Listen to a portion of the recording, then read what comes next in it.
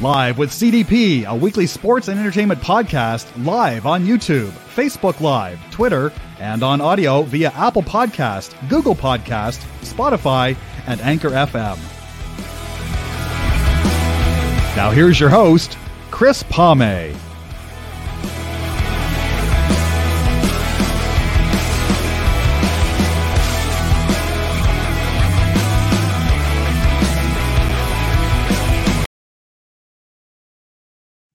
Good evening, everybody. Welcome to Live with CDP Sports Podcast on this Monday, August 8th, 2022. Tonight's Season 4, Episode 19. That's my favorite number, by the way, number 19. I'm looking forward to my guest tonight. He is currently the public address announcer for the Detroit Red Wings at Little Caesars Arena. He took over the PA. He's following in the footsteps of the late Bud Lynch. His name is Eric Freine. I hope I pronounced his last name right. He's been with the Red Wings since 2007-08 when he worked in their ticketed department, and now he's been the voice of the Joe Louis Arena and now Little Caesars Arena for the last 11 years. So I'm looking forward to speaking to Eric about his career and also about the Detroit Red Wings, who have made some nice off-season moves as well. So just bear with me, guys, and I'm going to bring on the voice of Little Caesars Arena. 1 second. Good evening, Eric. How you doing? Hey, good, Chris. Thanks for having me on. Appreciate it. Good. Did I get your last name right? Yes, you did at Friday. Okay. Absolutely. Not bad. Okay. I've got to work on it. I was talking to Mike Ross, who's the Leaf guy. He's a big fan of yours, and he was just telling me, and I just have to keep working on that. Well, I tell you, they don't get any easier once you get in the NHL behind the mic of a public address announcer. There's a lot of challenges with the pronunciation, so no harm, no foul if you mess one up every now and then. Yep. Yeah. No, like I said, and I appreciate that. And Mike was great too. I had him on for about an hour and a half, and he's done a great job with the Leafs as well. Yeah, Rossi's a great guy. It's funny. There's only 32 of us in the world with the same job, and you get to become friends even if you don't get a chance to meet in person very often. And Rossi and really every guy in the NHL, the PA announcers all around the league are all they're great to work with. We help each other out with pronunciations and different things, but also just good guys away from the microphone as well. Absolutely. And you're probably about the 15th guy I've had on that's a public address announcer, and I've been very lucky. And I had Tom Cahoon on from the Blues a few months ago too. I can't believe it. He hasn't missed a game since 1987. I know. That's the longevity of these guys is unbelievable. I did the math at the end of last season. I think I haven't missed one yet either. I'm at 400 and I think it was 13 games or something, and that seems like an eternity for me. And compared to a lot of the guys in the league, I'm just getting warmed up. So I'm going to miss my first couple this year because of some family obligations coming up. So my streak will have to reset at 0 coming up here after opening night. But when you think about, NHL players playing 1,000 games or goalies playing in 500, which is their equivalent, there's so many public address announcers in the league who, don't get me wrong, don't have the same job as the guys on the ice, but to be around for 1,000, 1,500, 2,000, even 2,500 or more for some of these guys, it's pretty unbelievable. And I was going to say Lou Nolan of the Philadelphia Flyers. That's just amazing. So I was going to say, before we get into some questions, Eric, I'm a huge Tigers fan, lifelong Tigers fan since 79. By the way, I want to say a shout out to my cousins, Mike and Terry Polovich. They live in Taylor, Michigan. They're the ones they're the ones when I was visiting them from Ontario back in the 70s that made me into a Tigers, Red Wing, and Pistons fan, and Michigan Wolverines. Well, hey, most of those isn't too bad. I'm a Spartan myself, but everything else, the local teams around here, it's hard not to be a fan of these teams, and they're such a great sports town. And whether it's Michigan or Michigan State, it's a college town, pro town, a little bit of everything. So Taylor's about 15 to 25 minutes away from the arena, depending on where you live. So I could definitely understand how they'd make you a local fan for sure. Definitely. Hey, I was going to say, I'm a Tigers fan too. What are your thoughts on Lou Whitaker finally having his number 1 retired? And were you at Comerica Park on Saturday for that ceremony? I was not. This time of year, I'm away from a lot of sporting venues, just catching up on, family obligations. I got 3 kids in the house, 8 and under, and lots of different things. They're playing their own sports, and I'm trying to coach them and do things. So I actually haven't been to Comerica Park yet this year. I've got tickets for a game against the Angels coming up here in a couple weeks. But regarding Whitaker, I certainly long overdue for the Hall of Fame, which is still to come, hopefully. But the number one should definitely not be worn by anybody else in Comerica Park, or obviously the Tigers' history for that matter. And it's well deserved and fitting that he threw the first pitch out to Alan Trammell, his double play partner there. Looks like he got is that a card? There we go. Now I can see it. It came in the picture. His 78 rookie card for Topps, awesome. mint condition. Yeah, 78. Absolutely. Yeah, that's great. And I grew up. I was born in '84, so Tigers won the series when I was a couple weeks old. And I grew up watching Trammell and Whitaker. They're my favorite players. Tom Brookins at third base as well. Chet Lemon in the outfield. Dave Bergman at first. A lot of those guys. And it's nice to see him come back every now and then to Comerica Park for any host of reasons to kind of celebrate the team. But Lou Whitaker putting his number out in the bricks in the outfield forever is certainly well deserved, no doubt.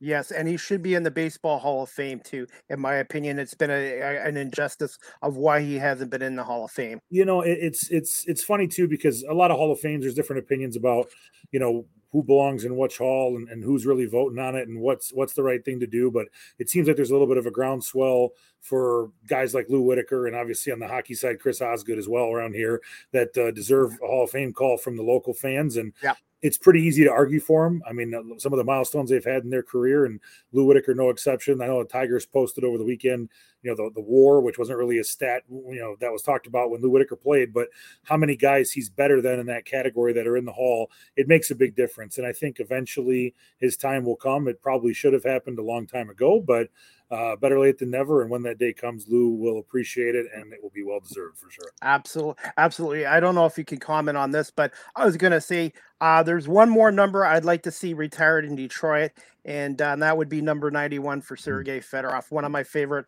all-time Red Wing players, and helped the Red Wings to 3 Stanley Cups. And I'm hoping one day his number will be retired at Little Caesars Arena. Yeah, time will tell. I think, I don't know if it was Steve Yzerman or Chris Ilcher who they talked to last year about it, and it sounded like it was definitely something on the table. I know they took care of Red Kelly not that long ago. I was at that game. Oh, good. Well, as you would know, I was as well, obviously. Yeah. Too. That was well deserved and long overdue. So that was nice to see the Ilitch family, and of course led by Jimmy Devellano, sort of pushing for that to get that done. That was great. I think whether it's 91 or some people would want to see 30 or even 24 for a couple of guys, Probert, Chelios, and others that could go up there. I think they're not done retiring numbers probably. As far as what one's next, who knows? But there's been you're certainly not the only one to say 91 is one that the fans would like to see. Definitely.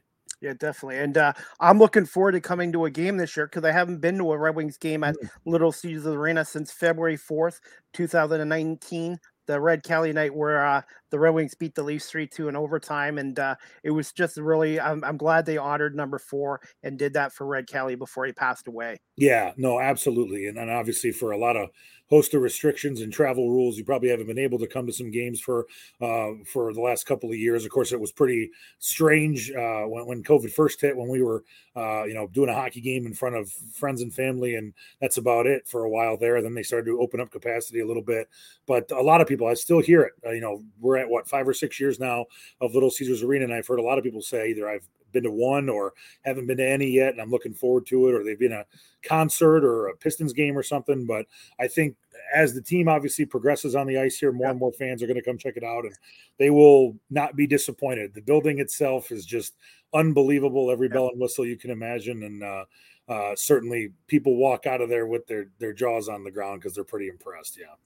Yeah, and just because of the pandemic too, for a couple of years I couldn't go across the border. So now that the border restrictions have loosened, so I'm hoping to go to a game as a fan, and I'm also gonna hopefully I'm gonna try to contact the Red Wings and maybe try to do a game as a freelance media member, because I'm trying to get into radio, and I've had all these opportunities. So I'm gonna reach out to Red Wings like I did with you, and see if they might be able to help me out for one game to be able to do some work up in the media press box. Yeah, absolutely. I know game to game, the requests obviously fluctuate, whether it's front office requests or broadcast requests, or if the Canadians are in town, there's double of everything with 2 languages and things like that. Yeah. But yeah, absolutely. Reach out to the PR team, and if there's a spot in a chair for you, they'd be happy to have you for sure.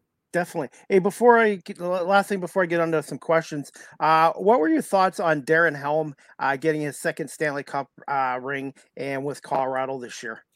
Well deserved. Certainly, the term legend gets thrown around, and I don't think Darren Helm is considered a Red Wings legend by all means, but certainly a longtime Red Wing fan favorite for a while.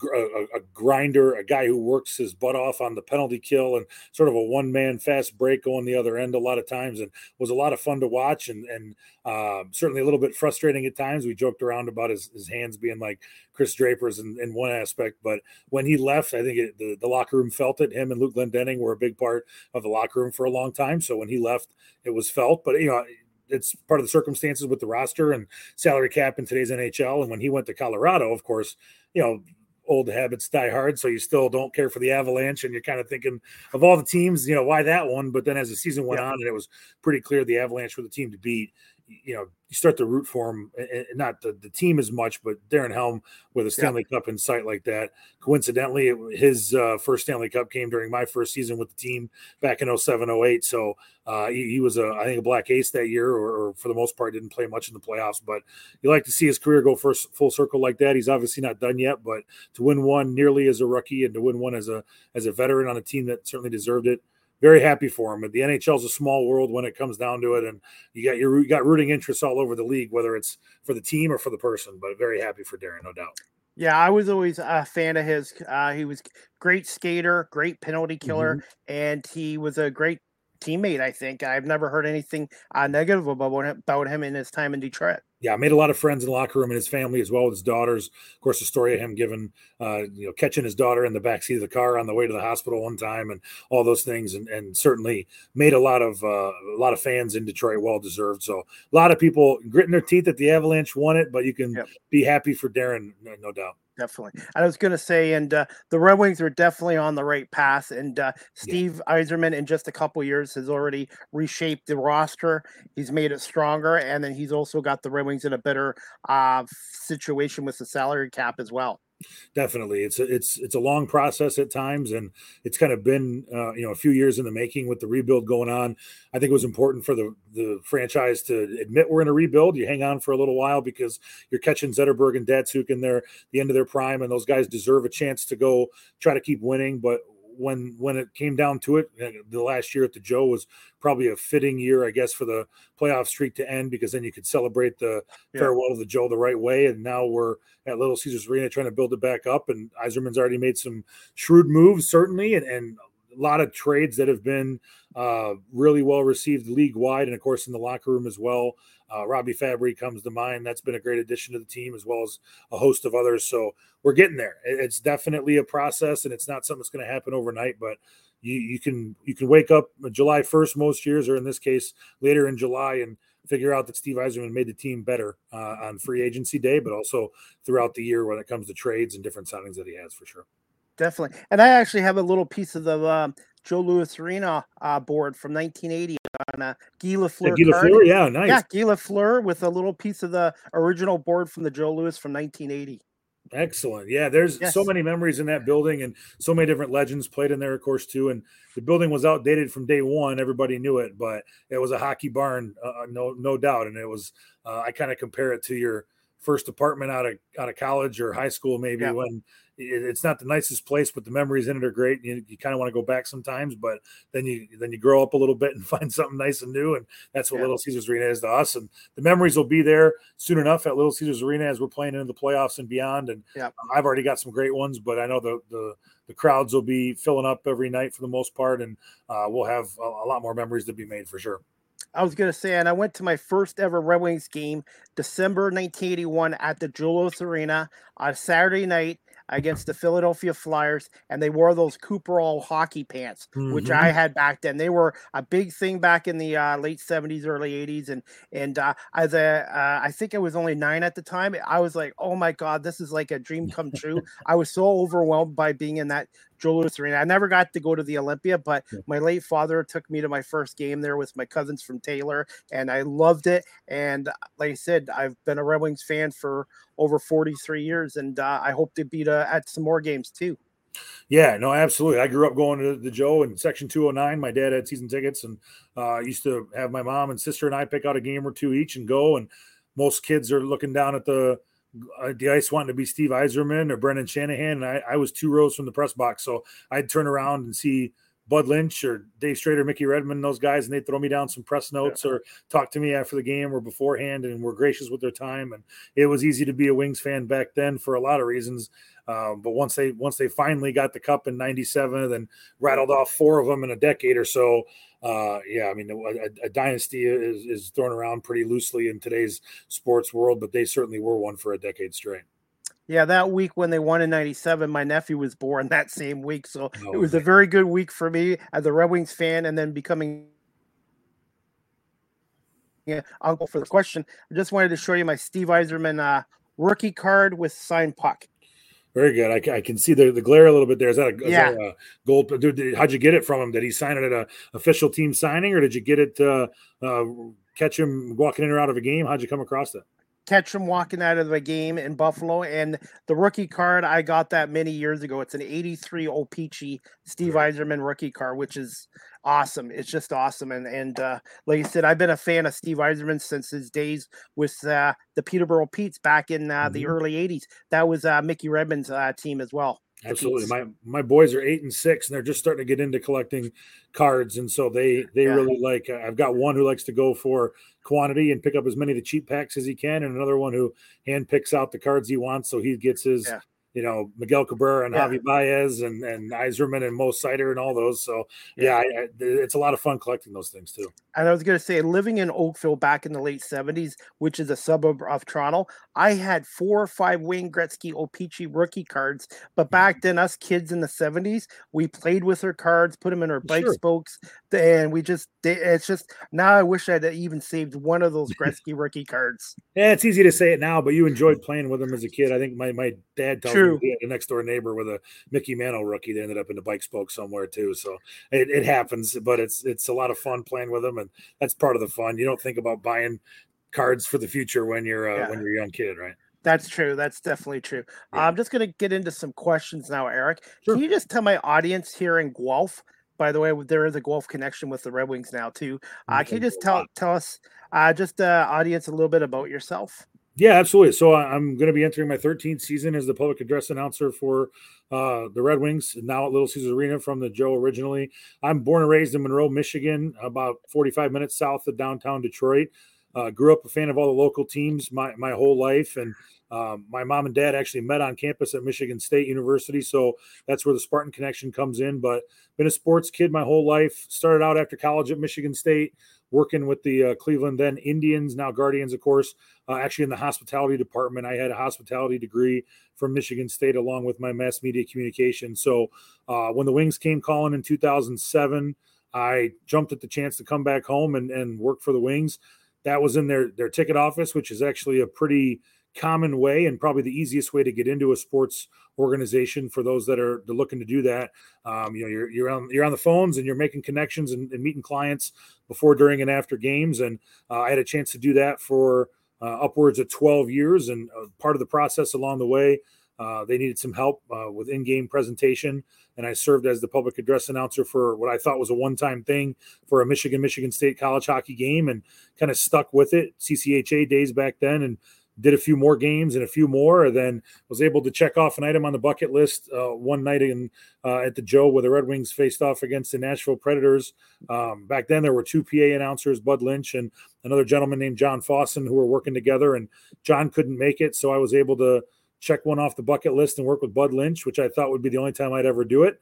Never in my wildest dreams thought that I would, stick with it and have a few more chances. And then, as luck would have it, one off season, I was approached about, working alongside Bud in a permanent role. And before they even told me what the pay was, I said yes. I knew I was in no matter what, and had to go to my colleagues and make sure it was okay that I could wear 2 hats at the arena at once, and they were all for it. So had a really supportive family and really supportive work friends and coworkers that were able to kind of push me along the way. And now here we are about 415 games later, still doing it. And one of the youngest PA announcers in the league, just coincidentally in the NHL. For the most part, it's a lot of established veterans in the area who have done maybe some AM or FM radio work in the past or have a lot of broadcasting experience. I don't have as much as they do, but I like to think now, entering year 13, that I'm starting to figure this thing out. And if they'll have me back and my badge will keep working at Little Caesars Arena, I will keep showing up till they tell me not to.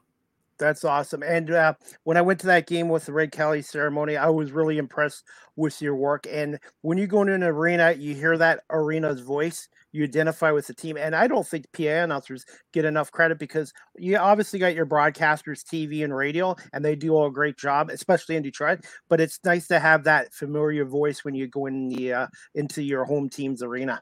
No, I appreciate that. And I think every city kind of takes a little bit of life of its own as far as the PA announcer is concerned. Some cities have a PA announcer who, for lack of a better term, is a celebrity, part of the team, and then everybody knows who he is. And there's a lot of dialogue back and forth during a game and people hollering out different things to the announcers. And a few cities come to mind that way. But in Detroit, and Bud Lynch kind of taught me this a little bit as you see him kind of over my shoulder over there.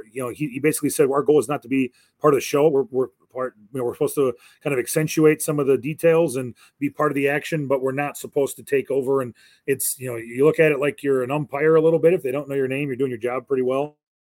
And that's the idea. So I've always kind of modeled myself after the way Bud did it. I don't think there was ever a better one in broadcasting than Bud Lynch. And so to be able to kind of mold a little bit of my style after him is a pleasure, but also I think it's one that's brought me a little bit of success over the years too. Okay. I was going to ask you this question. I think the answer to one of it is Bud Lynch, but do you have any other mentors besides Bud Lynch who gave you some guidance when you were first starting out?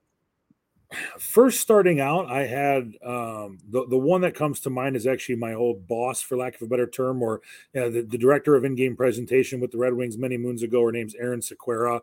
She actually has moved on to a couple of different organizations since then, including the Vegas Golden Knights and the Seattle Kraken. But she definitely did a great job of letting me find my way. A lot of times if you get on the microphone and you're scared to make a mistake, you're kind of buried from the beginning. She always told me, don't worry about it. You're not worried about, losing a job or getting in trouble for anything. If you make a mistake, put your head down and try harder next time. And she was great with that and helped me sort of find my way, introduced me to Bud personally. We had a great relationship because of that. Over the last few years, I would say, before he retired, and I still am in contact with him regularly, Mike Emmerich, Doc Emmerich, has been a great mentor and friend of mine for many years. He actually was a season ticket holder with the Red Wings, and I happened to be his account representative for a long time. So that was just coincidental that we had a little bit of a path crossing that way too. But Doc's as nice as you picture on TV and then some. He is such a great man, and he's well respected throughout the NHL, as he should be, but he's an even nicer man than he is great broadcaster. So I would consider him a mentor and a friend as well. I always send ideas his way, and he's able to give me some feedback, or we just talk hockey for a while. And the last one I would say is Ken Kal, the current radio voice and longtime voice of the Red Wings. For 97 won the ticket. He's been unbelievable to me as a coworker, but also as a friend too. He's great about putting himself out there and having fun with the job, but also being a consummate pro. Nobody takes more notes and does more research than Ken Kal and Paul Woods. And I kind of model myself after that a little bit too, because you would think in the course of 45 games plus playoffs and then some year after year, it would be pretty easy to get complacent. At least that's the home games. Ken does 82 of them, if not close to it. And Ken prepares just as hard for a Tuesday night in the middle of winter against the Blue Jackets as he does for opening night or game 7 of a Stanley Cup playoff series. So to be able to see that live and in action in the media room at Little Caesars Arena or up in the press box and just talk to him offline, those three are certainly who I would mention when you ask that question. I was going to say, and both of you guys are following in the footsteps of legends. I made the mistake of once telling Bob Sochi you replaced Gil Sandals, who was the New England Patriots play-by-play guy for 36 years. And Bob, who's such a nice guy, I think he's similar to Ken Kal. He just said the word foot. You don't replace a legend; you follow them in their footsteps. And I was going to say, you and Ken had big footsteps to follow in with Bud Lynch and also Ken Kal. And 24 years ago, I wrote to Ken Kal, and I was interested in broadcasting back then, and he took the time to send me a nice long letter with encouragement and advice. Unfortunately, I didn't follow up on it back then because I still didn't know what I wanted to do. But now, 25 years later, I finally figured out what I want to do by getting into radio. And I've contacted Ken again on Twitter, and Ken's been so nice to tweet me back and give me some advice and just to keep telling me to keep grinding away at my podcast. Yeah, it surprises me none. Kenny's great. There were so many, a lot of the guys in the ticket office or just around the front office of the Red Wings grew up as fans, and maybe we were a couple decades younger than Kenny, and they have stories of, hey, I met you at a team event back in 1999 and you signed this for me, or there's a picture of you and I in my scrapbook from being a kid and it was a thrill to meet you. And Ken can, if he can't recall it specifically, he asks him, hey, fill me in, what happened, what we talk about, what we do, nice to talk to you. And he means it. He truly does. The amount of time he spends talking with fans, both online and in person at games in all cities all around the NHL is astounding. When you think about how much work goes into a broadcast and how easy it would be for someone to say, hey, can't speak right now, I'm sorry, I'm really busy getting show prep going, or I got to watch this morning skate or get into practice or something. Ken does a great job of he's very gracious with his time, and he's a tremendous person to have in the Detroit sports scene, going all the way back to his days broadcasting Michigan hockey 25 plus years ago. We've been very spoiled as Red Wing fans because growing up back in the 70s and 80s, I used to be able to listen to WJR 760 with Bruce Martin and Sid Abel. And then eventually it was Bruce and Paul Woods. And then Bruce retired after the 95 season. And then Ken took over. And we've been lucky. I've only had two radio guys my whole life with the Red Wings, Bruce Martin and Ken Kal. Yeah, the longevity, a lot of the broadcasters in this area, you talk about the Tigers and Ernie Harwell and absolutely George Kell and Al Kaline and a host of others. And, George Blaha has been all over different sports, Michigan State, the Pistons and beyond throughout his years, and just so many all the way down the line.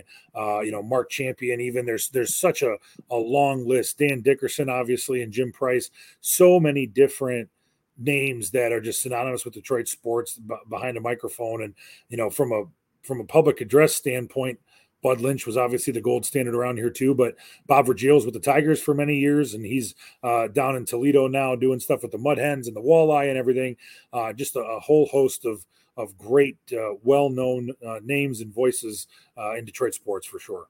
Absolutely. And Ernie Howe, when I was 13 years old, I went to a Jays Tigers game at Tiger Stadium. And after the game, Ernie signed a ticket stub for me. And I still have it to this day. And I just wish I could have talked to him more that day. But to me, that's one of the most cherished autographs I have, is having his autograph. And he was just such a great announcer. Oh, good absolutely. Person. And a lot of people have been talking about him lately with the passing of Vin Scully, who not only is a Dodgers legend, but MLB legend all the way up and down in so many different sports. And for us around here, I think our Vin Scully was Ernie Harwell, and maybe didn't get the national recognition until he was a little bit older, but broadcasted so many great games, was part of so many big moments throughout sports history, not just Detroit, but around here, it won't ever get any better than Ernie Harwell for sure. Absolutely, definitely. Now, this question I wanted to ask you, Eric. What was the best advice that you received from the late Bud Lynch when you were kind of working under him when you first started out doing PA announcing? Yeah, no, it was actually something really simple, and it kind of came about because the first time I ever did a game with Bud, I was thrown into it and against the Predators, and it was a one-time thing. But then the next year in the preseason, I was probably visibly nervous. I'm sure I was, thinking about all the different names I had to pronounce, and they're not guys on the regular roster and all these different things. And I don't remember the situation. I just remember I must have made some sort of mistake that was probably obvious to me and Bud and a few others, but not to the crowd. For the most part, you can make an error and kind of cover it up pretty good if you're quick enough. And I just remember after the game, Bud told me I did a great job, and I kind of jokingly called him a liar and said, no, I didn't really do very well. I was not one of my best. And in the preseason, we have the advantage of playing again probably the next day or two. And he looked right at me, and it was simple. He just said, every game's a new game, and don't worry about a mistake from a previous game, and don't spend any time patting yourself on the back for a great performance the night before. Every game's a new game, and it's somebody's only game inside the arena. So give it your all every time. And that was really important because especially the dog days of winter around here, you're driving through 6 to 8 inches of snow to get to the rink, and you've already had a regular work day at your day job. And, you've seen your kids sparingly the last few days because it's a 5 home games and 9 game stand or something, or 9 day stand. And it can be easy to sort of get down on yourself, even though going to the arena is a privilege every night. You lose sight of that sometimes. And it's good to clear your head a little bit before a game and say every game's a new game. And Bud definitely was instrumental in kind of teaching me that. Okay. This next question, you've already answered the first part of it. I was going to ask, just for the average fan, what is a daily routine before a home game like at Little Caesars Arena? First at Joe Louis and now at Little Caesars Arena. Sure. And it varies depending on how late in the season we are and who the opponent might be. So I'll just give you an example of an early season game. First and foremost, I arrive at the arena anywhere from 90 minutes to 2 hours before puck drop, sometimes more if necessary, and it's like opening night or something like that. But for a standard game, it might be 90 minutes to 2 hours beforehand. The National Hockey League gives us a pronunciation guide at the beginning of every season, which truthfully is obsolete after about 2 games because somebody gets traded and now they're on a new list, and it's a hard copy list they send us once. So I go over, we have a website that was developed actually by Ryan Mill, the public address announcer in Pittsburgh, where he reached out to all of the announcers and had them record themselves saying their own roster, and it's uploaded onto one site we can all share. When there's transactions made, a lot of times the names will move under a different team. So I go check that site out if there's a challenge, and always double check the pronunciations. I like to go to the visiting team radio broadcasters because they usually, their equivalent of Ken Cal would give me a good answer and feedback regarding the pronunciations. But beyond that, you go through the script with the game presentation team, make sure there's no hiccups in there. If there's something before the game, like a pregame, presentation, we did it for Mark Stahl's 1,000th game last year, or there's a Silver Stick Award winner, or I'm sure this year we'll honor Moritz Seider before a game as the Calder Trophy winner from the previous season. Those kinds of things. Make sure you've got the script most up to date, and from there, get your timing down. And it's a little easier now at Little Caesars Arena because there's more options. But at Joe Louis Arena, the number one thing you had to do was make sure you use the restroom before a game because there was one stall in a press box built for 200 people. So I'm one of the only few who have to be at a microphone at a certain time, non-negotiable. Ken Daniels, Mickey Redmond, Ken Cal, Paul Woods being the 4 others pretty much. And so if you take care of that before the game, and even though you're going to have a lot of water to keep you going and keep the voice going during the game, you try to plan that out. But other than that, once the game gets going, that's the easy part. All the pregame stuff with the timing and national anthems and starting lineups and presentations, that's when the bullets are flying, so to speak. And once the game gets going, I get to watch hockey from one of the best seats in the house, about 97 feet up in the air. So the hardest part is over once the game gets started. Okay. One of my friends, she's from Saginaw, Michigan, and she is actually a performance coach. She works with junior A players with the Ontario Hockey League. Her name's Sandra Murray. She asked, have you ever lost your voice, Eric, or perhaps had a coughing spell or got a bad case of the giggles during a game? Thanks, Sandra, for the question. Yeah, no, that's a great question. And thankfully, I have not had much of that as an issue throughout my 12 years. Lost voice before the game, and if you wake up in the morning and you're not feeling great and that your voice is going to struggle, you try your best not to say a whole lot during the game. If your job during the day will allow you to do that, you make sure that you've got the lozenges and the tea and honey ready to go, and you just kind of push through it. I have many a times push through a game knowing I'm going to lose my voice by the third period, and just have been thankful that there's not a game the next day usually. So you sacrifice a little bit of it there if necessary. Coughing, we have a mute button that helps you get through that. And I've probably had a few instances where in the middle of announcing a goal or a penalty or a presentation of some sort, something happens, but minimal for the most part. And we do have a lot of fun in the press box, but thankfully it hasn't leaked over into the microphone during the game. So I've been able to, I think it's probably a good thing that I can't be seen on camera. I'm only heard behind the microphone. So we do have a ton of fun, but it doesn't translate necessarily with the giggles on the microphone during the game. No. Okay, well, thank you, Sandra, for that question. I was going to ask you, how high up is the press box to Little Caesars Arena? I was at an arena in Hamilton, Ontario, a couple months ago covering an OHL championship game, and they made you go up a catwalk a couple 100 feet up in the air to get to the press box there. And I was like, oh my God, the heights. Do you guys have to do a catwalk there, or is it an elevator that takes you straight up to the gondola? The way they designed Little Caesars Arena, we don't have to do a catwalk specifically. There is an area above the light grid there that hangs above the scoreboard that's accessible by catwalk only. I do not belong up there, thankfully. No. So we take the elevator all the way up to the top, which is the 5th floor at Little Caesars Arena, and then there's a credentialed area only where there's security to let everybody up there.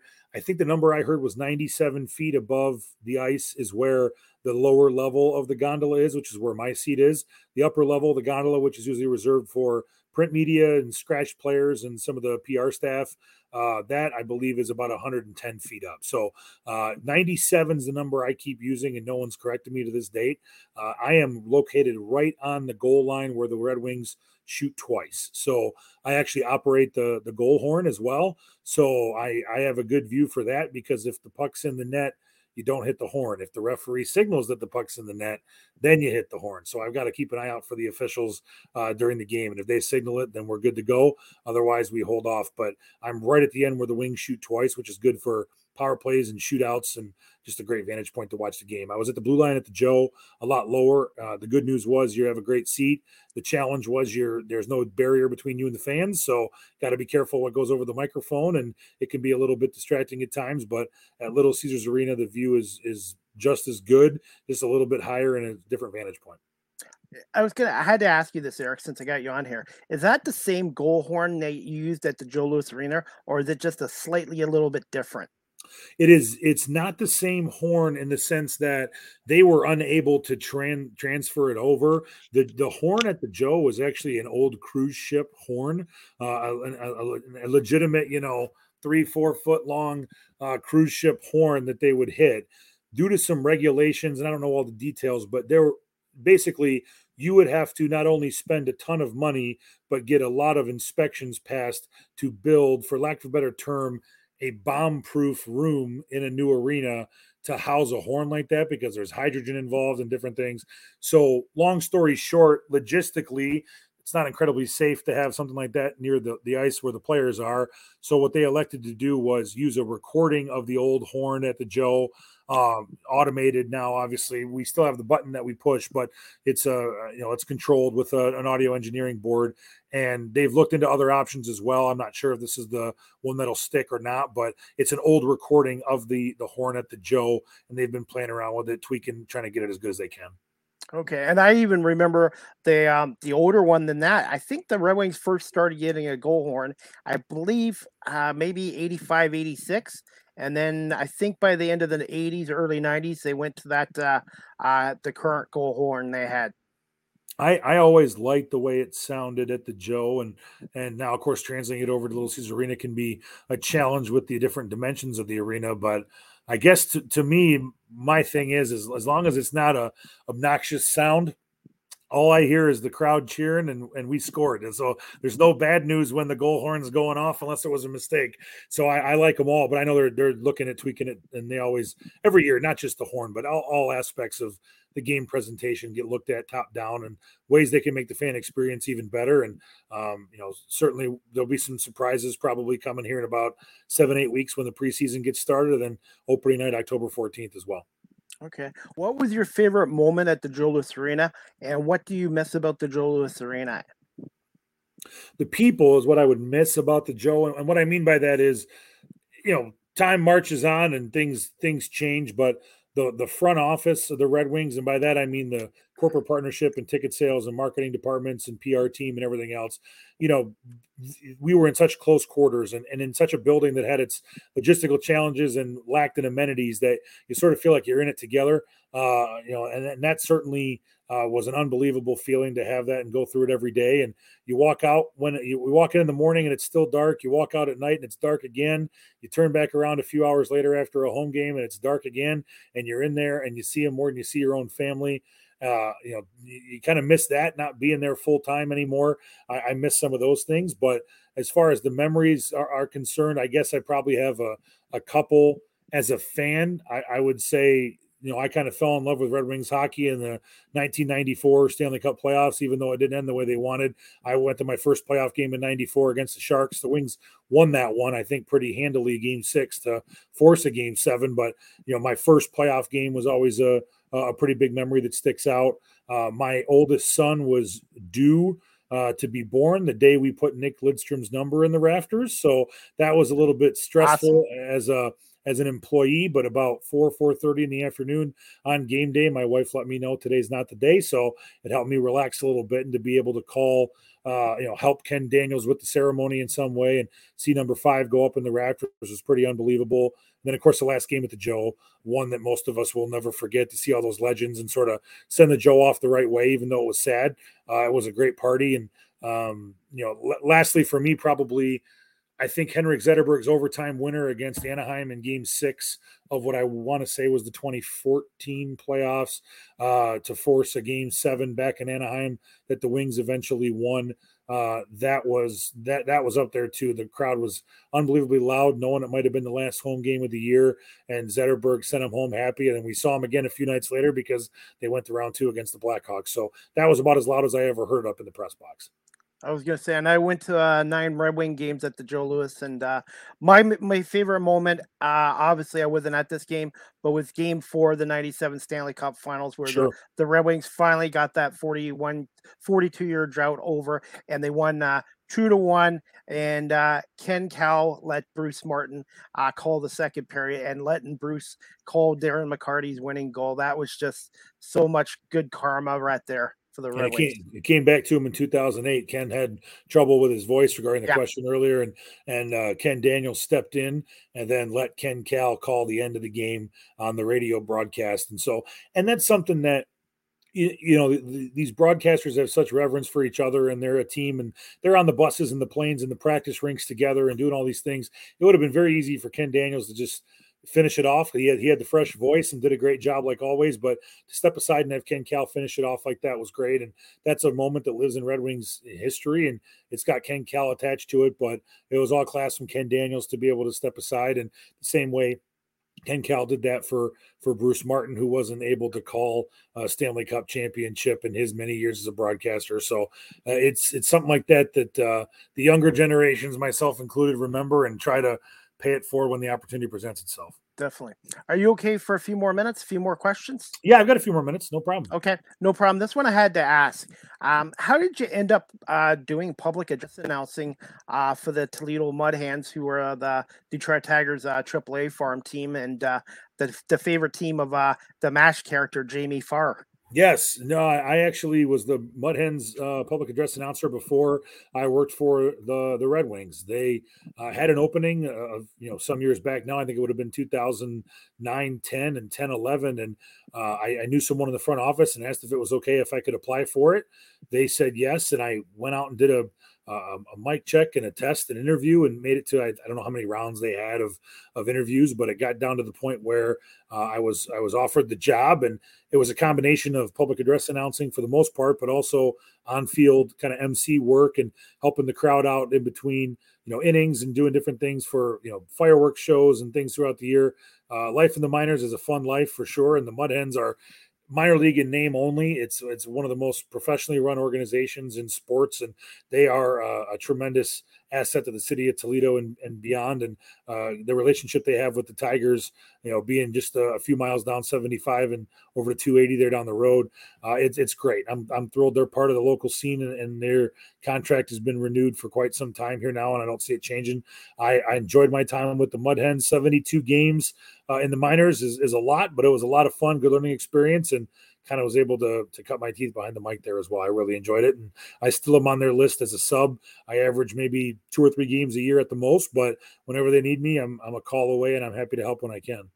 I'm definitely going to have to get down there next summer because I've been going to minor league ballparks. I was just in Buffalo this year, and I definitely want to see a Mud Hens game in Toledo. I've heard so many good things about the city and the ballpark down there. Yeah, and they've really built up. They call it Hensville right around there. They've got kind of I hate to use Wrigley Field as a comparison because it always changes, but they've got a really good neighborhood built up there where you can be near the action and hear the action without being in the game and still have a ton of fun at the ballpark. Or you go in and Fifth Third Field is second to none in the minors. It's a great ballpark to watch the game, be close to the action, and then just the amenities inside. It's minor league in name only, like I said. Yeah, come on down and check it out. Definitely. Now, if I do come down to Toledo, where's the best place to eat for food and the best local beer? Any local good beer down there? If you want to stay close to the ballpark, one of the good atmospheres right there is the Dirty Bird right across the street. There's also Tony Paco's restaurant, which I'm sure you're familiar with. They have a Paco's at the park right across the street there as well too. And then actually inside the property itself in the building adjacent to the ballpark, kind of as a connector, they've got a Fleetwood's is a great tap room there that's good for a bite before or even during the game, and a lot of local beers to sample there. I'm sure you won't be able to turn too far without seeing a tap that catches your eye for sure. Okay, definitely. I'm definitely gonna book plans to get down to a Mud Hands game next year, or even do a weekend down there. They're in the hunt this year right now, a little bit behind the pace, but playing pretty good ball. And of course, this time of year too, before September with the call-ups, with the big club and everything, you never know what the roster looks like. But Spencer Torkelson's down there right now, and they've got a few guys that are getting some looks, hopefully, from the big club in Detroit before the end of the year here. And the Mud Hens are a very competitive, entertaining team to watch. Okay. And since I'm based out of Guelph, Ontario, I had to ask you this question. What are your thoughts on the Guelph Storm connection with Tyler Bertuzzi, Fabry, Giovanni Smith, Plu Sutter, and now defenseman Ben Sherratt, who was acquired, I think, or signed as a free agent from the Montreal Canadiens? Yeah, I think it was more, kind of coincidental, I guess. I don't think anybody in the front office woke up one day and said, how do we get all the guys from Guelph at once? But it did work. It worked out great. I mean, a lot of these guys playing juniors or growing up in a lot of these different tournaments and obviously representing their country and their team all around North America as well too. They get to know each other and become friends. And in this case, they happen to be teammates with all those guys. And I know when Fabry came over in the trade with the Blues, I know there were a lot of smiling faces in the Red Wings locker room. I think Dylan Larkin even knew him from ways back too, even though he never played for the Storm, of course. But it's great. I mean, you've seen it over the years with the Red Wings, whether it's local products in Michigan, with Western Michigan, Michigan State, or guys coming from next door there from Guelph and other local products like that. Even I think of like Steve Ott, who grew up in Windsor, or Darren McCarty from Leamington, and those guys. It's got to be a thrill for them to play for the local team in the big club, but also it's thrilling for the fans to be able to kind of track the progress throughout the course of their career. Or like in Pew Suter's case, he went to Chicago and then came back, and Fabry was gone and came back. Ben Sherratt obviously will be a Red Wing for quite some time here now, starting in the fall, and we're excited about that. So it's great. I think it's another way to have some local engagement in the community, but also have some of the fans kind of follow the careers of some of their favorites growing up too.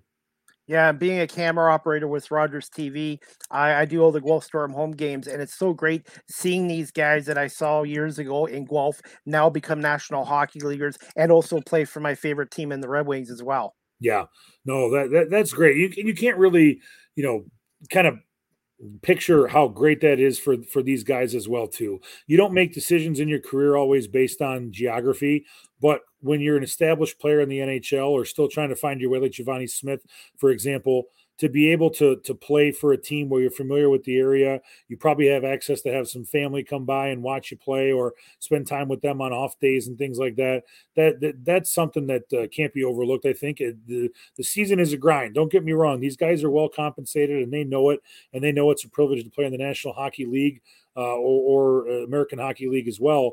But, to be able to have that family to lean on and some friends in the area, maybe from your playing days beforehand, it's very important for the mental side of the game as well. It can be pretty lonely out on the road like that, even though you've got 25 teammates and staff with you. to have family to come back home to, Yeah. and have them stay local like that is a big thing for sure. Yeah. And the thing with Bertuzzi and Fabry, they were a part of the 2014 OHL champion Guelph Storm team. They had a bad game the whole year, and that was in the final Memorial Cup game against the Edmonton Edmonton Oil Kings, Yep. who that's the goalie Casa was drafted by was from Edmonton. So those guys are great, and I hope to see Tyler as a Red Wing, hopefully for many more years to come as well.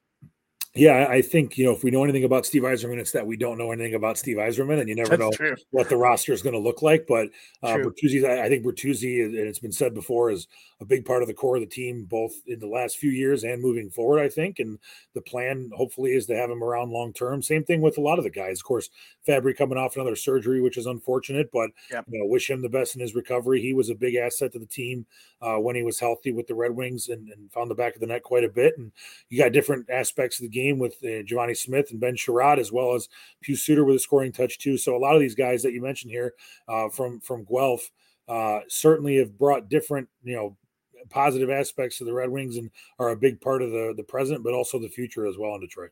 Definitely. And I'm just gonna two more. Do you got time for two more questions? Sure. Okay, this one I had to ask you, Eric.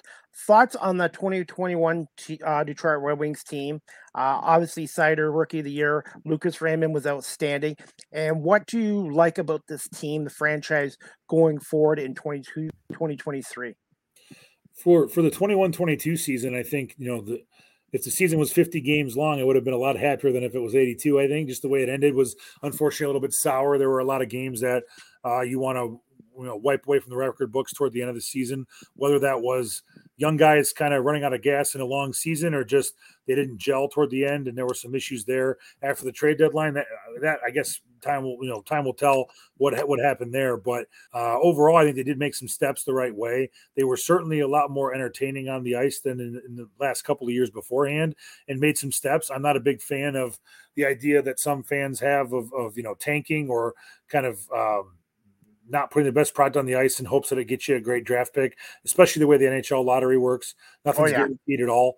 And even if it were, I don't think that's the best for your locker room moving forward. So it was great to see them work together and grind it out the first 55, 60 games. And then toward the end, they didn't give up. There were some times where you kind of thought maybe they were that night, or they just couldn't find the back of the net, and they kept digging it out of their own end. But, whether it was Nedeljkovic or at the time Thomas Greiss, and now moving forward it's going to be Ville Husso. But, the goalies kept them in a lot of games, thankfully, and they took some steps. And now you need some of your younger players moving forward here to take that next step in 22-23. And I'm excited about the fact that the roster all the way up and down looks like it's a lot more deep, which is great.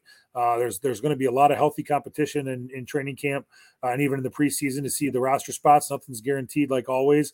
New coach, obviously, and Derek Lalonde, and then his staff that he's assembled. I think they're hungry, which is great. You want that. I think sometimes people get hung up on established coaches or veterans in the locker room. And don't get me wrong, they can provide a lot of stability. But I think young, hungry guys who don't know any better, for lack of a better term, is a good thing. And Derek Lalonde's got a ton of experience, but none of it as a head coach in the NHL. And that's a good thing, too. He's going to have some bumps along the way, no doubt. But he's got a great staff around him that he's assembled, and a lot of young pieces, along with – you think about Dylan Larkin being a veteran in this league now, and it seems like we've watched him grow up here, but he's entering the prime of his career. He's proven to be a perennial all-star type player, a leader in the locker room and on the ice as well. And so I think they're going to take some big steps moving forward here. What that means in the standings, who knows? The division is loaded, as we know, and nobody got worse. Everybody got better, it seems like, but we're in that mix too. So overlook the Red Wings at your own peril for sure. I'm going to put you on the spot with this question. Yes or no? Do you see this team making the playoffs next year? Yes or no? If I had to pick right now, I'd say yes, just because I think they're going to be a lot more stable on the blue line than they were in 21-22.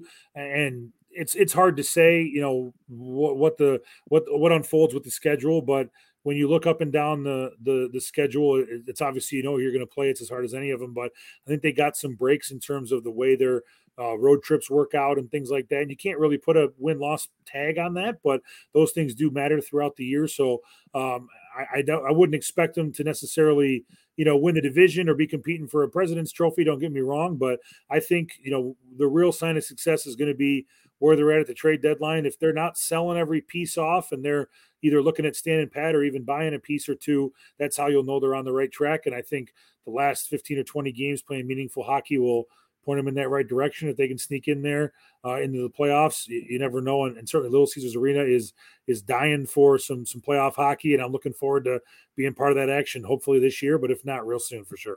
Definitely. And before I wrap this up, I had to ask you this. I did this with Mike Ross and Tom Cahoon as well. Which NHL player and Red Wings player name has been the most difficult or tricky to pronounce? For the Red Wings, the one that sticks out to me isn't a difficult name on its own. It was just that you had to get the truth out from him, depending on how you want to say the first name. So it was either Joachim, or Joachim Anderson, who played with the Red Wings from Sweden for a few years. Nicest guy in the world, never would correct you no matter what you would say. I asked the guys at the beginning of the year if I get a chance to see him, how do you pronounce your name? And most of these players are so humble and so nice. They just say, however you say it is fine with me. And don't get me wrong, I appreciate the flexibility, but at the same time, I want to give you the respect you deserve as an NHLer and pronounce it the right way. So I just tell him, if your mother was calling you, what would she say? And eventually he said Joachim. And so I would say it that way. And Ken Daniels and I, between periods, one time got not an argument, just a friendly back and forth about it. He said, "What are you saying his name like that for?" And I said, "That's the way he told me to say it." So I stuck with it, and everybody else was calling him Joachim. So I guess as far as difficulty to pronounce, it's not so hard to say it. Just you want to make sure you say it right. And then when it comes down to what NHL player in general, there's a whole long list of them that are definitely challenging. But to me, and you can probably appreciate this with some of the experience you have, a lot of the French Canadian teams, it depends on what city they're in is how they want to pronounce their name. So that can be a challenge because you want to do it right, but you also don't want to make it sound like you're kind of becoming a caricature. So I guess I would say any Ottawa Senator and Montreal Canadian would probably be my tied for which are the toughest players to pronounce, because if you listen to Michel Lacroix do it for the Canadians, or if you listen to Stuntman Stu and now John Trottier for the Senators, they're pros and they can go back and forth from French to English like it's nothing. It's pretty amazing. But for a good old boy from Newport, Michigan, like myself, it doesn't come so easy. So you've got to kind of do a little research beforehand to make sure you're not being disrespectful to anybody. And how important is that website you mentioned earlier in the podcast to make your job of pronouncing names? How important has that been, valuable as a tool for you? Oh, it's been great because if nothing else, if you're saying it the same way the home public address announcer is, you're being consistent. Chances are it's the right way to say it anyway, but that's great. With a click of a button and your phone nearby, you can pull it up. If you have to do it on an emergency basis because there was a surprise on the roster, so be it. But if not, you do your homework beforehand, you're able to hear it. That's always great, because even if you go to YouTube or a different site online, or even the NHL pronunciation guide doesn't always bat 1,000. There's always going to be something in there, and just where to accent the letter and how to pronounce it the right way. You want to make sure you're doing right by these players, because one, there's always a fan out there that will be happy to correct you if necessary, but also you never know if their friends or family are listening to the broadcast from thousands of miles away in Germany or Sweden or Russia, and you just want to make sure that if you're heard over the loudspeaker that you're doing right by them and they're able to be satisfied with the way you're saying it. And that's what I'm trying to do with my podcast too. And now if I'm not sure how to pronounce someone's last, I ask them directly. Before I was kind of not embarrassed, but now I've learned that when in doubt, ask. Yeah, don't be afraid. It doesn't matter how long the player's been in the league or how established they are. Never hurts to ask. And obviously we all know how to pronounce Patrick Kane or Sidney Crosby or Nathan McKinnon, but sometimes, a perfect example, Dan Cleary with the Red Wings went by Danny and Daniel over the course of his career, and you might have to double check before the season starts to see what they want, because Nate or Nathan McKinnon can be a big difference to him if he's listening. So you just want to make sure you're doing it the right way, and you should never feel embarrassed to ask to clarify. So it's not a bad thing at all. Okay. And to wrap it up, Eric, and I'm sorry if I kept you more than 45 minutes, but I really appreciate you coming on tonight. Just wanted to ask you this question and we'll wrap it up. Any advice for those looking to pursue a career in broadcasting, public speaking, and where can my audience find you again on social media? And are you maybe just able to do a quick a Red Wing goal call for my audience on my podcast, if that's possible? Sure. So regarding the advice for the those looking to get a career in broadcasting, I guess on one end, you don't feel like you're ever too small to go after a job that you want, and on the other hand, don't feel like you're ever too big or something's beneath you to get a job you want. There is no such thing as a bad job in sports. They might not all pay the same. They might all come with the same amount of glory, or they may not all be for the team you love. But I've worked for teams, namely in Cleveland, that I didn't consider myself a fan of ever, and actually was a fan of the rival. I've worked for the team I grew up cheering for here with the Red Wings and a host of others, thankfully. But on top of that, too, at some point you're going to end up doing it all. If it's broadcasting, you'll be doing beer league games on Wednesday night. You'll be doing kids t-ball. You'll be doing high school, college events. You'll do the big time, hopefully, if it gets to that point. So just never, if your schedule will allow it, never turn down a job. The experience is worth more than the money. Obviously, the money is important when you're trying to feed a family, but at the same time, the experience is going to get you farther. You never know who's listening. So treat every event you do like your dream job hiring manager is listening to you. So you never know what's going to come up from it. I've had people approach me when I've emceed a golf outing that I thought was for 50 people, and someone come up and say, give me a business card and say that they had a job in mind for me. Or conversely, you think you're doing something for, the high end executives, and you find out that maybe nobody was listening and you thought they were, so there's no such thing as a bad job. If the mic's hot and your voice is ready, go after it if you can. And as far as social media is concerned, yeah, you see it scrolling on the bottom. I appreciate it. E_Franey on Twitter.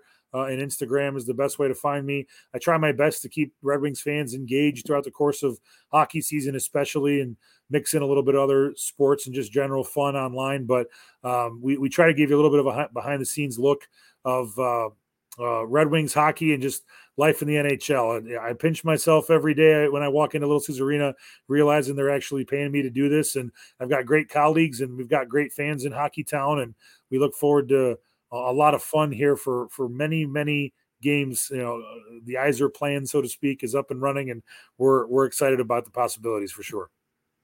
And I was going to say, and I found my passion at the age of 48, and now I'm 50, and I'm just going to take your advice and keep grinding away and doing as much media work as I can as well. Great. There's never a bad time to start. If it's something you're passionate about, that passion is going to show through in everything you do and everything you say. And, coincidentally, you see behind me, obviously I'm a lifelong Red Wings fan, so it's easy for me to be passionate about it. But I encourage people to get out of their comfort zone a little bit and do something maybe they never envisioned and see where it takes you, because you never know. And whether it's, like I said, a one-time gig that can lead to more, or you fall face first into your dream job like I did, you never know who's listening. So give it all you got every time. And I appreciate you having me on for sure. Okay, and I was going to say, I'm hoping maybe in the future I can have you, Mike Ross, and maybe Tom Calhoun all come on a PA announcer's job, because I've been very lucky to have great guests like yourself and Ken Daniels and Darren McCarty and Joe Valino as well. Hey, before I let you go, are you able to do a Red Wings goal call for my audience, if that's okay? Sure. It's probably not going to translate very well, through the online world here, but I can do my best. I think one of the big ones that we have that's kind of taken a voice of its own inside the arena is if Tyler Bertuzzi from Guelph there scores one, a good Sudbury boy. So I guess if he puts one in the net at Little Caesars Arena, you'd probably hear me say something like Detroit power play goal, his 21st of the season, scored by number 59, Tyler Bertuzzi. that's probably the one that gets the most reaction from the crowd. And I know my kids, my 8 and 6-year-old boy and my 3-year-old daughter, finally have started to recognize that one a little bit. So they have fun broadcasting like daddy in the living room when I'm up at the arena and they're watching with my wife. So the Bertuzzi goal call is probably the one that sticks out the most for fans. Yeah. For me, it's Bertuzzi and Dylan Larkin. Yeah, and obviously 2 guys that score more goals than most players in the NHL, and especially more than the rest of the Red Wings. So here's hoping people hear me for a lot more good reasons this fall and beyond, and I think they will. I think we're all excited about the possibilities, knowing that it's a marathon, not a sprint, but we're getting there day by day. And if you take a step in the right direction every year, before you know it, we're talking hockey into May and June, for many years to come. We can't wait to do it.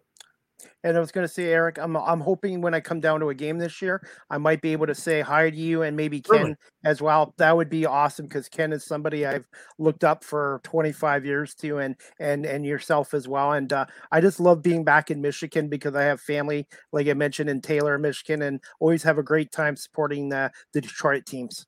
Yeah, no, absolutely. Obviously, you're more than welcome to come say hi. We'd certainly like to meet you in person, and I guess it's pretty easy to figure it out. You take the elevator up to 5, walk down the hallway, and if you hit the organ, you've gone too far. So we're down at the gondola on the east side every home game, and usually quite a bit of time in advance beforehand. So yeah, by all means, appreciate you having me on, and good luck in your broadcasting journey as you continue to take it here. And don't hesitate to reach out to those that can bounce ideas off you or give you feedback. Absolutely.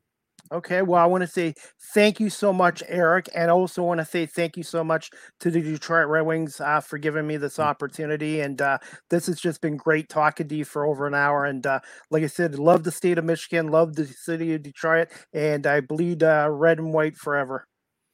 Absolutely. Hockey Town truly is not a geography. It is the Red Wings fan base all around the world is part of Hockey Town. And even though you're a next door neighbor of ours, obviously we're thrilled to have opportunities like this to talk Red Wings hockey. It never gets old. I appreciate you reaching out and for the time tonight. It was a pleasure. And we'll keep in touch on social media, and I'll say hi to Mike Ross for you too. You got a deal. Appreciate it, Chris. Okay. Have a good night, Eric, and thank you so much. You as well. Take care. You too. Bye.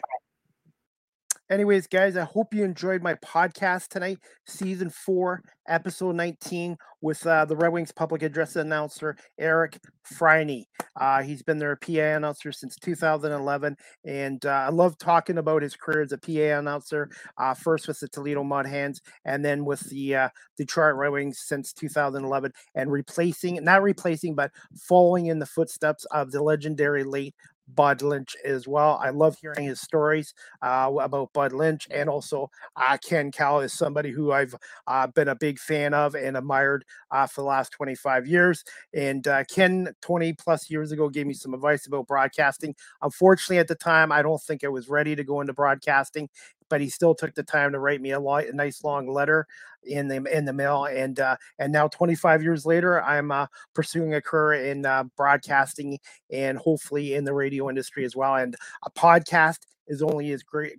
A podcast is only as good as its guests are. And Eric Friney was definitely one of my favorite guests to have on from the Red Wings. And I want to say thank you so much again for Eric for coming on as well. And I want to say thank you to everybody watching this live on my YouTube channel, Facebook, and Twitter, and later on my audio platforms, on listening to them on Apple, Google Podcast, Spotify, Anchor FM, Breaker, Spotify, LinkedIn, and Radio Public as well. So give me about 20 minutes and I will download my podcasts to audio as well.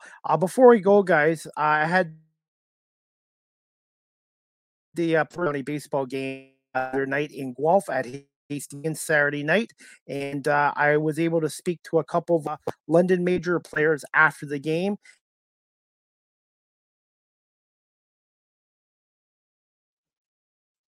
Hey guys, it's CDP from Hastings Stadium here in Guelph tonight. The Guelph Royals defeated the London Majors 7-3, but I have a couple of guys on from the London Majors team that's going to talk to us for a few minutes. I have reliever Braden Farrington. I apologize for that. And Byron Reichstein on tonight. So guys, can you just talk to me about the game tonight against the Guelph Royals. Thoughts? Castudio pitched a really good game. I mean, he's a great starter. He set the K record this year, and he just attacked the zone and threw really good off speed, and had us really off balance all game. And it's tough to battle someone like that who's out competing. And you have any thoughts on the game tonight too? Yeah, I thought it was a great pitching matchup, on both sides of it. From my view from the bullpen down there, high intensity from both sides, and one team had to come out victorious. Okay, guys, I was going to say, what are your overall thoughts on the season so far? The London Majors are now 25-10. You're in a battle for top seed in the IBL with Welling, the Jackfish, and also the Guelph Royals, who are now 24-11 after tonight. Oh, it's always great to have a battle at the top. Really go out and just compete day in, day out, and take no days off. Okay, and your thoughts as well? Yeah. You know what? Have a league that's competitive. It's great. I'd rather have meaningful games at this point in time of the season rather than just cakewalk. So having this kind of game is good for everybody. Okay, and I was going to ask you guys also, what were your thoughts on being on the Majors IBL championship team last year, the first time since 1975? You guys have had a lot of great teams in London over the years, but to win the first championship since 75, how special was that last year? It was good for the community. You know what? It's been a long time, but everybody really chipped in, and overall, everybody it was a great atmosphere at the end of the game. And thoughts on the IBL title last year, and also being named the IBL Finals MVP. How special was that?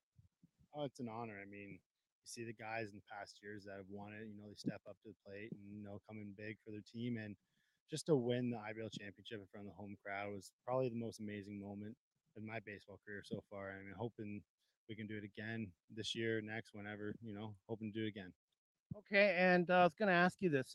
How did you get into baseball, and did you have a role model and a favorite team? My favorite team growing up was St. Louis Cardinals. I mean, I played for the St. Thomas Cardinals growing up, so it kind of just fell into place there. Favorite player was Jim Edmonds. He was a center fielder for them. And also Albert Pujols. I mean, he was one of the best hitters of all time. Getting into baseball was my parents. They both played slow pitch. My dad was a really good slow pitch player, and he's always on the ball with me whenever we went to the park to watch him and my mom play together. They played co-ed, so it kind of was just in my bloodstream. Have you been to Busch Stadium in St. Louis yet? No, I'm hoping I can go there soon one day. I was there in July of 2015 against San Diego. The Birds won 3-1, but it was 108-degree temperature in St. Louis. That's a warm one. Oh, yeah. Okay, and for you, how did you get into baseball? And did you have a favorite team and a favorite player, favorite pitcher? Yeah. Growing up, my dad, he enjoyed baseball growing up as a kid, and then he played slow pitch, and then me as a child, I guess he kind of just threw me baseballs and see what would happen. When I hit college, that kind of changed. I didn't have to hit anymore, thank goodness. Nobody wanted to watch that. But growing up, I don't know. I'd say as a pitcher, I kind of idolized my game around Brett Cecil because of the glasses, curveball. That's really my main two, pluses out there on the mound. So, that's who I grew up idolizing. As you guys can see, I'll wrap this up in the next minute. I'm a huge Detroit Tigers fan, and one of my favorite heroes tonight finally got his name and number retired in Detroit. Lou Whitaker, number one. Him and Trammell played together for 19 seasons, 1,916 games, and won a World Series in 1984 as well. Now, before we wrap this up, I was going to say, what's your thoughts on your London Majors manager and owner, Roop?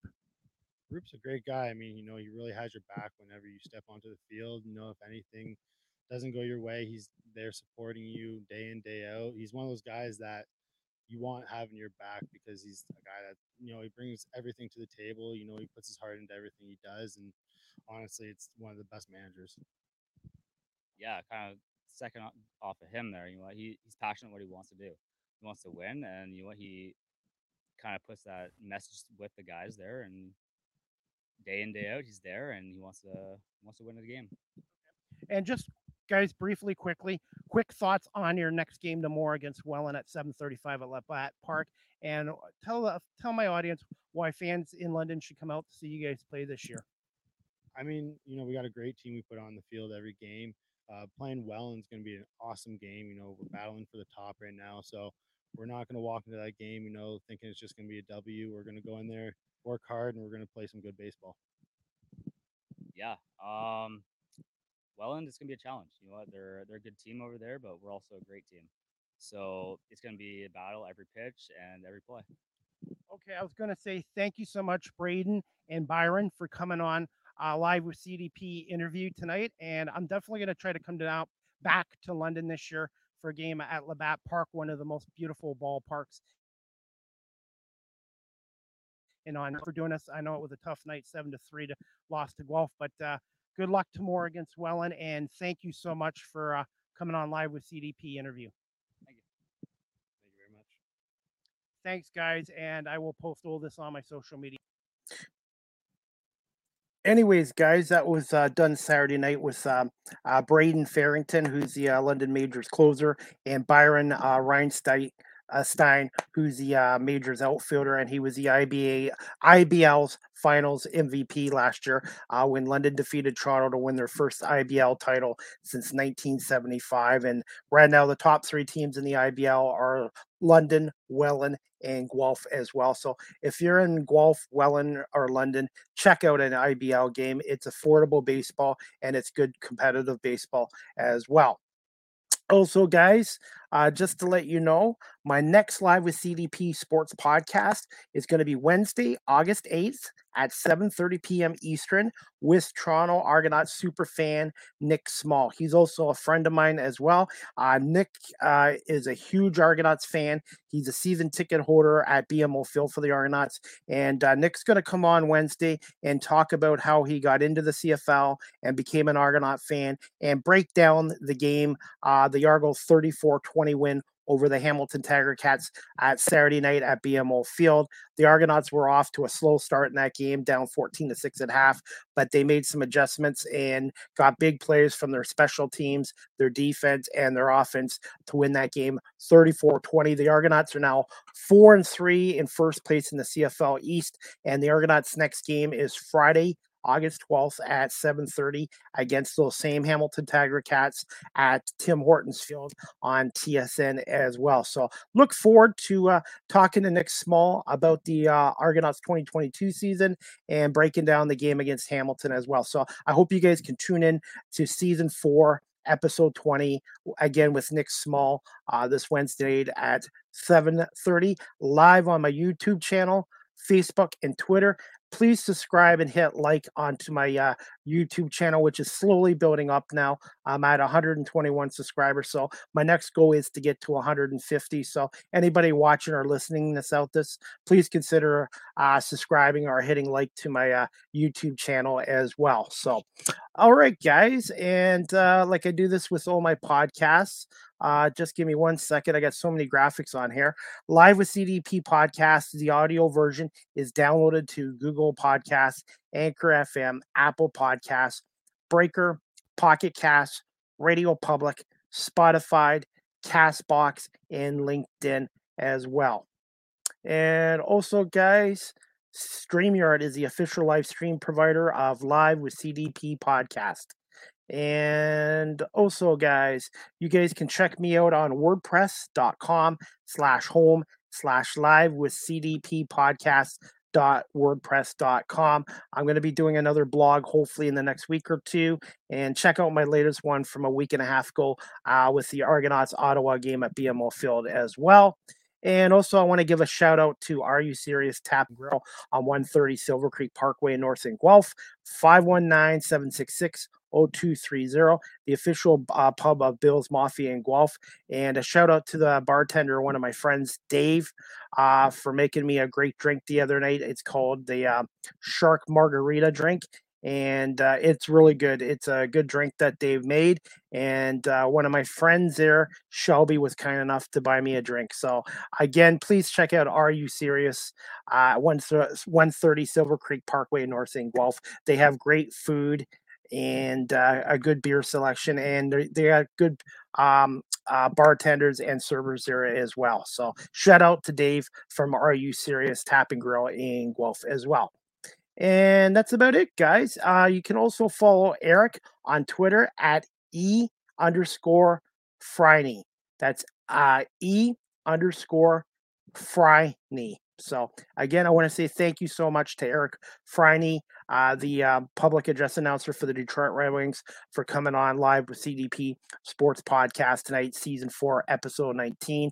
And I'm really looking forward to this 22-23 Detroit Red Wing team that's been revamped by Steve Yzerman in this off season, and with the free agent signings of Andrew Kopp, David Perron, Dominic Kubalek, and former Guelph Storm defenseman Ben Sherratt. There's 5 Storm alumni now on the Red Wings, and former London Knight defenseman Oli Mate as well. And then trading for Blues goalie Ville Husso. I think Husso. I'm going to have to work on pronouncing his last name. But again, I'm looking forward to this 2022-23 Red Wings season, and I'm looking forward to coming back to Detroit to Little Caesars Arena for my first Red Wings home game since February 4th, 2019, when I saw the Red Wings defeat the Leafs 3-2 in overtime at Little Caesars Arena on Red Kelly retirement night before Red passed away, I think, a year later. So looking forward to it. And as I mentioned to Eric, I'm hoping the Red Wings, if not this year, very soon, retire Hockey Hall of Famer and 3-time Stanley Cup champion Sergei Fedorov's number 91. I really hope that happens. Sergei is one of the greatest Red Wings of all time. I think he's in the top 4 greatest Red Wings of all time. And I do believe number 91 deserves to be up the rafters of Little Caesars Arena. But I am so happy the Detroit Tigers finally retired Lou Whitaker's number 1. And that was long overdue. And now let's see Major League Baseball and the Veterans Committee get Louis into the Baseball Hall of Fame, hopefully in the next year or two as well. So, guys, again, thank you, everybody, for coming on live with CDP Sports Podcast tonight. Again, thanks to Eric Fryney for coming on. I hope you enjoyed my podcast with him. And again, we'll see you guys before I go, guys. I got a comment just before we go. Just going to read a comment right here. And let's see. B. Smith, you're the man. Thank you for this. Well, thank you for watching my podcast. Really appreciate it. And I've subscribed to your YouTube channel and will be watching now. Just found you today. Thank you so much for watching my podcast. And I'm going to continue to work hard and great guests. So thank you, B. Smith 4593 for subscribing to my YouTube channel and for watching my podcast today with Eric as well. Really appreciated. And Sandra, thank you for your support, getting me some guests on my podcast show like Riley Pitt, and for your good question for Eric tonight as well. So, all right, guys, that's about it. I'm going to wrap up this podcast show. But again, I hope you guys can all tune in to my podcast this Wednesday, August 8th at 7:30 with Toronto Argonauts superfan Nick Small. We're going to talk CFL and Toronto Argonaut football. Anyways, guys, I hope you all have a great night. And thanks again for watching and listening to Live with CDP Podcast.